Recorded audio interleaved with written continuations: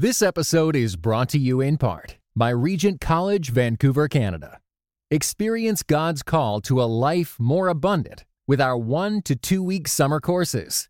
Sign up today at rgnt.net/summer. Arkansas, 2017. It's dark around the state capitol building. A relatively calm evening. People drive quietly, each car following a similar, steady path as the one before it.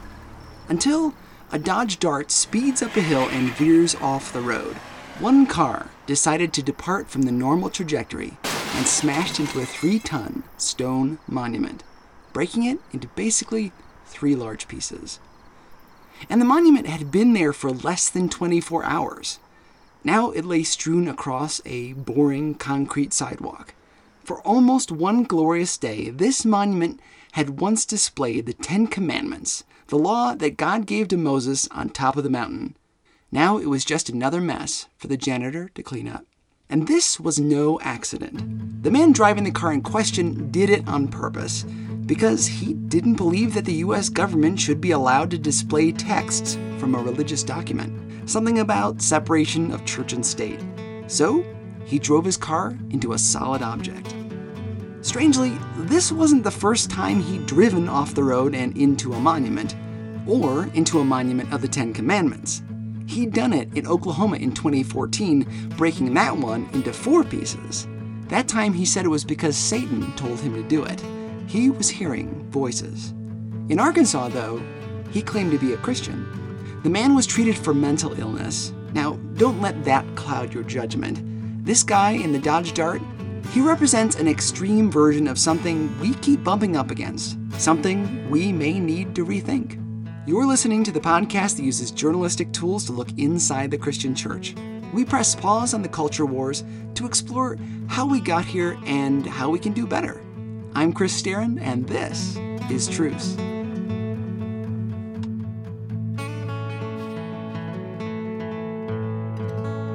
The Bible is divided into 2 big chunks, the Old Testament and the New Testament, right? Well, you probably knew that. If you were to think really simple about this, let's say that this is the difference between Judaism and Christianity. Jewish people have the Old Testament and Christians have the New. They've got one agreement with God, and we've got the fulfillment of that agreement. The Bible has all these contracts between God and humanity. Well, bigger than contracts, really. They're super hyper binding agreements, and those are called covenants. Let's really oversimplify here and say we can basically call those same 2 chunks of the Bible 2 different covenants. The Old Covenant and the New Covenant. The Old Testament and the New Testament. And before you write in, I know there are more than 2 covenants in the Old Testament alone, but we've got a long way to go here, so let's keep it simple. Old Testament, Old Covenant, New Testament, New Covenant. I asked some people around my church to describe these 2 different covenants. Yeah, so the kind of friend that I am, I come to parties where everybody's around the fire, they're having food. Socializing, enjoying hot dogs. And I ask them about the difference between the Old and the New Covenant. So, friend, what do you know about the Old and the New Covenants?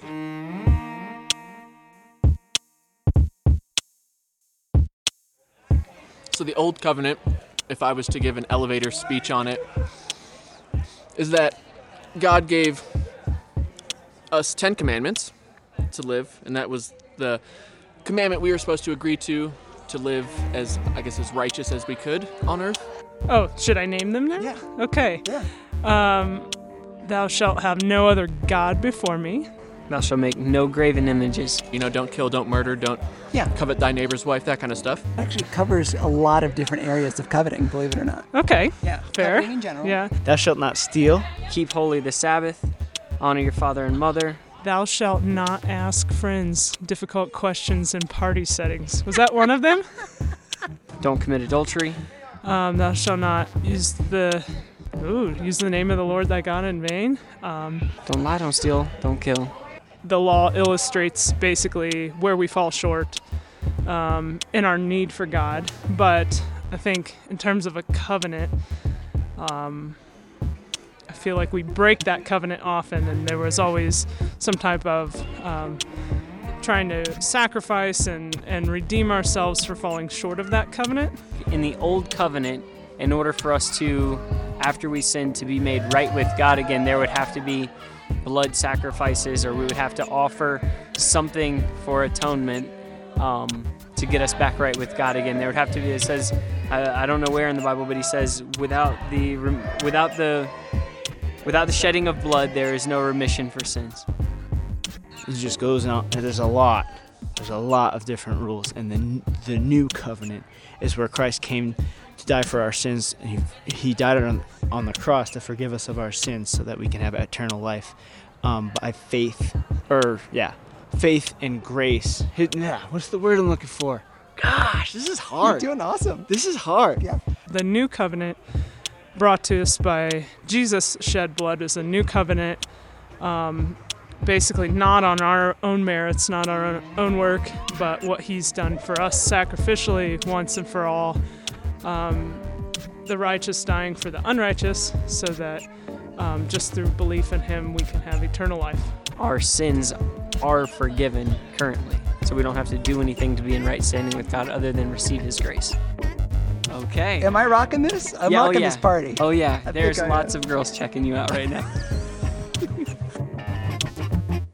God is a genius storyteller, and the evidence of this is threaded throughout Scripture. In Christianity Today's new show, Holy Curiosity, with me, Kat Armstrong, we explore storied connections threaded throughout Scripture from the Old Testament to the New. Our first mini-series, Connecting Dinah and the Woman at the Well, welcomes experts like Drs. Tim Mackey and Diane Landberg to give us insight and context into the physical location and meaning of these two stories. These stories will spark holy curiosity in your own faith, because once you see these connections, you can't unsee them. God wastes no person, place, or thing. Listen and subscribe to Holy Curiosity with Kat Armstrong on your favorite podcast platform. First, let's look at the Old Covenant. The Old Testament is kind of like watching the world grow. It goes from being one person, to two, to a family, to many nations. Hallelujah! One of those nations becomes the Jews. Their country, as you probably know, was Israel. And God gave those people laws to follow, some of which were the 10 Commandments. And those are just some of the laws. If you broke those laws, it was called sin. Still is. In the Old Covenant, if you sinned, you had to pay for it by sacrificing animals, because sin requires blood. If sin happens, something has to bleed. In the Old Covenant, they dealt with that by sacrificing a lot of animals. A lot. Sometimes for individual sins, and sometimes for the sins of a whole nation. Some cows, some sheep. It would have been really hard to keep a petting zoo open. There were laws about what you could eat and what you couldn't eat. Jewish people couldn't eat pork, had to be circumcised, wore certain clothes, followed the 10 Commandments, celebrated many festivals. And all the while, in the New Covenant, all of that sacrificing was done away with. Blood was still required for sin. Instead of killing animals, it was Jesus' blood that paid the price. With that new agreement, with the new covenant, came different rules. Each new covenant in the Bible means new terms. The old covenant is done away with, and the new one sets up shop. Let's say you make an agreement with your roommate. If you agree to cut the grass, then your roommate, Derek, "Hey, all right, bro," will do the dishes. We'll make this agreement behave like a covenant. So you're out in the yard, push mowing the lawn, and hard at work. You go inside to get a glass of lemonade, and there are no clean glasses. The whole sink is full of unwashed cups, and Derek is on the couch watching reality TV. If our example were like our relationship with God, you'd have the right to demand some sort of payment for breaking the covenant. Derek maybe owes you something for not keeping his end of the bargain. That could be money, or maybe the bigger of the two rooms. Something. There has to be payment. This happens across time. God holds up his end of the bargain, and we fail. Yeah, the dishes are still in the sink. Throughout the Old Testament, we kept being like Derek. We couldn't or wouldn't hold up our end of the bargain. God stayed true to his promises, but we didn't. Which is why the people kept having to sacrifice. This is not a perfect example, of course, but let's just say this arrangement with the dishes and mowing the lawn is not working out. What you and Derek might do is say Derek vacuums the living room and you'll dust the furniture. If these agreements were covenants, that old thing with the dishes and the grass would be done. No more. If you and Derek make a new covenant to trade vacuuming for dusting, the old one is over. The new covenant puts an end to the old one. There is now only vacuuming and dusting. No more mowing the grass in exchange for dishes. When Jesus died on the cross to pay for our sins, the old covenant was done away with. It's kaput, finito. Our debt has been paid. You can see this for yourself in Hebrews 8 if you want to fact check me. Jesus took our debt on himself, and that old covenant is done. Until, and we have a nasty habit of this, we try to bring it back. What some are calling a new blow for the faithful, just days after the U.S. Supreme Court redefined the tradition of marriage. In 2015, Fox News reported that a stone monument was causing trouble. Declared a monument of the Ten Commandments is a religious symbol and must be removed from the grounds of the state capitol.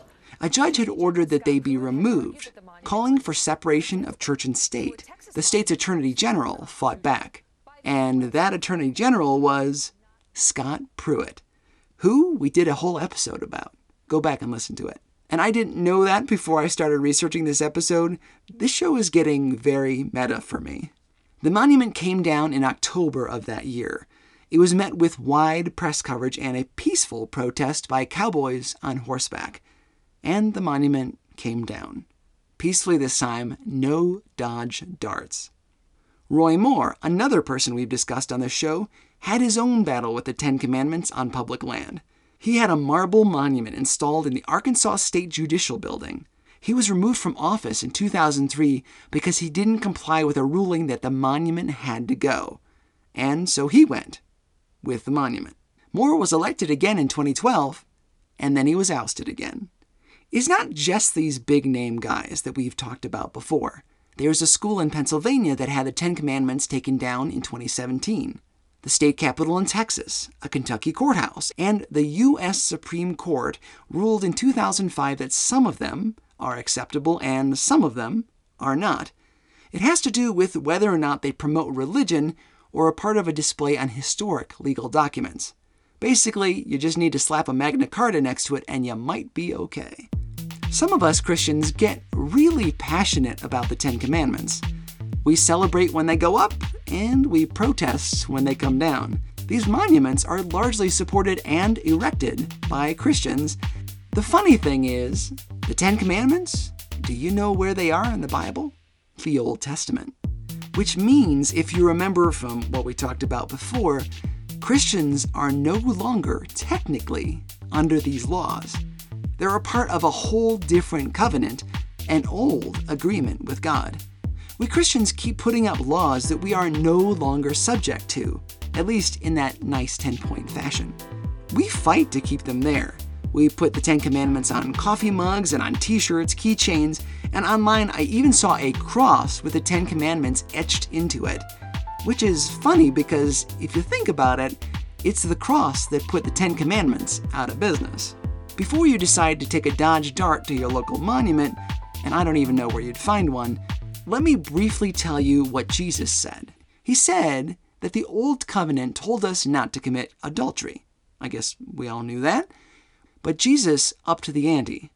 He said that if one of us looks at another person with lust in our hearts, we've already committed adultery. So it's not just about our actions, but according to Jesus, it's about our heart. We don't even have to have sex with somebody else to have committed adultery.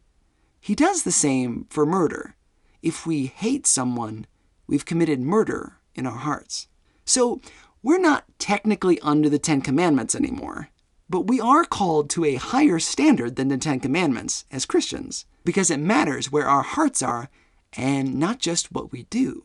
We spend so much energy fighting over the Ten Commandments in the public square, yet nobody is fighting to keep love your neighbor as yourself or turn the other cheek on the walls of any courtroom. There's nothing wrong with monuments. Really, we can build as many as we want to, as long as we realize that monuments are a testament to the past. If we want to have an impact on the future, the really important monuments have to be living and breathing. They have to be us. The Ten Commandments work so well because they're succinct. Yet, that's not the standard we're called to. Ours is a much higher one. Maybe our goal shouldn't be the simplicity of a bullet-pointed list. Maybe our goal should be living out our lives to be monuments. You could have thousands of living, breathing monuments testifying to the work of Christ everywhere we go. Wherever you work, eat, shop, live. In courtrooms, hallways, schools, there could be people who really love their neighbor and share the gospel. And isn't that much better than some old words etched into stone tablets brought down from a mountain that, technically, no longer apply? I think so.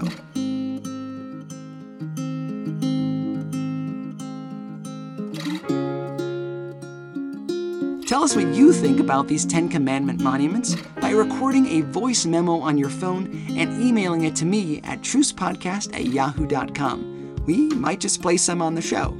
Special thanks to Carl Klemmer and Nick Starin for helping with research for this episode. Our logo is by Andy Huff, and Roy Browning from the Business Acumen podcast built our beautiful new website. Go look at it. That site is trucepodcast.com. And once there, you can see pictures, read related articles, find links to our Facebook, Twitter, and Instagram accounts, and much more. We've also got a sweet email list that will keep you up to date and is full of bonus materials. If you like what you hear on the Truce Podcast, go to your social media platforms and share one of our pre-made ads with your followers. A like is nice, but a share is better. And consider donating a few dollars to us if you can. You could cover the cost of our Skype calls with just $3 per month, or the cost of our music, which is about $8.30 per month. Links are available on our website or go to patreon.com/trucepodcast. And hey, thanks for listening. I'm Chris Starin, and this is Truce.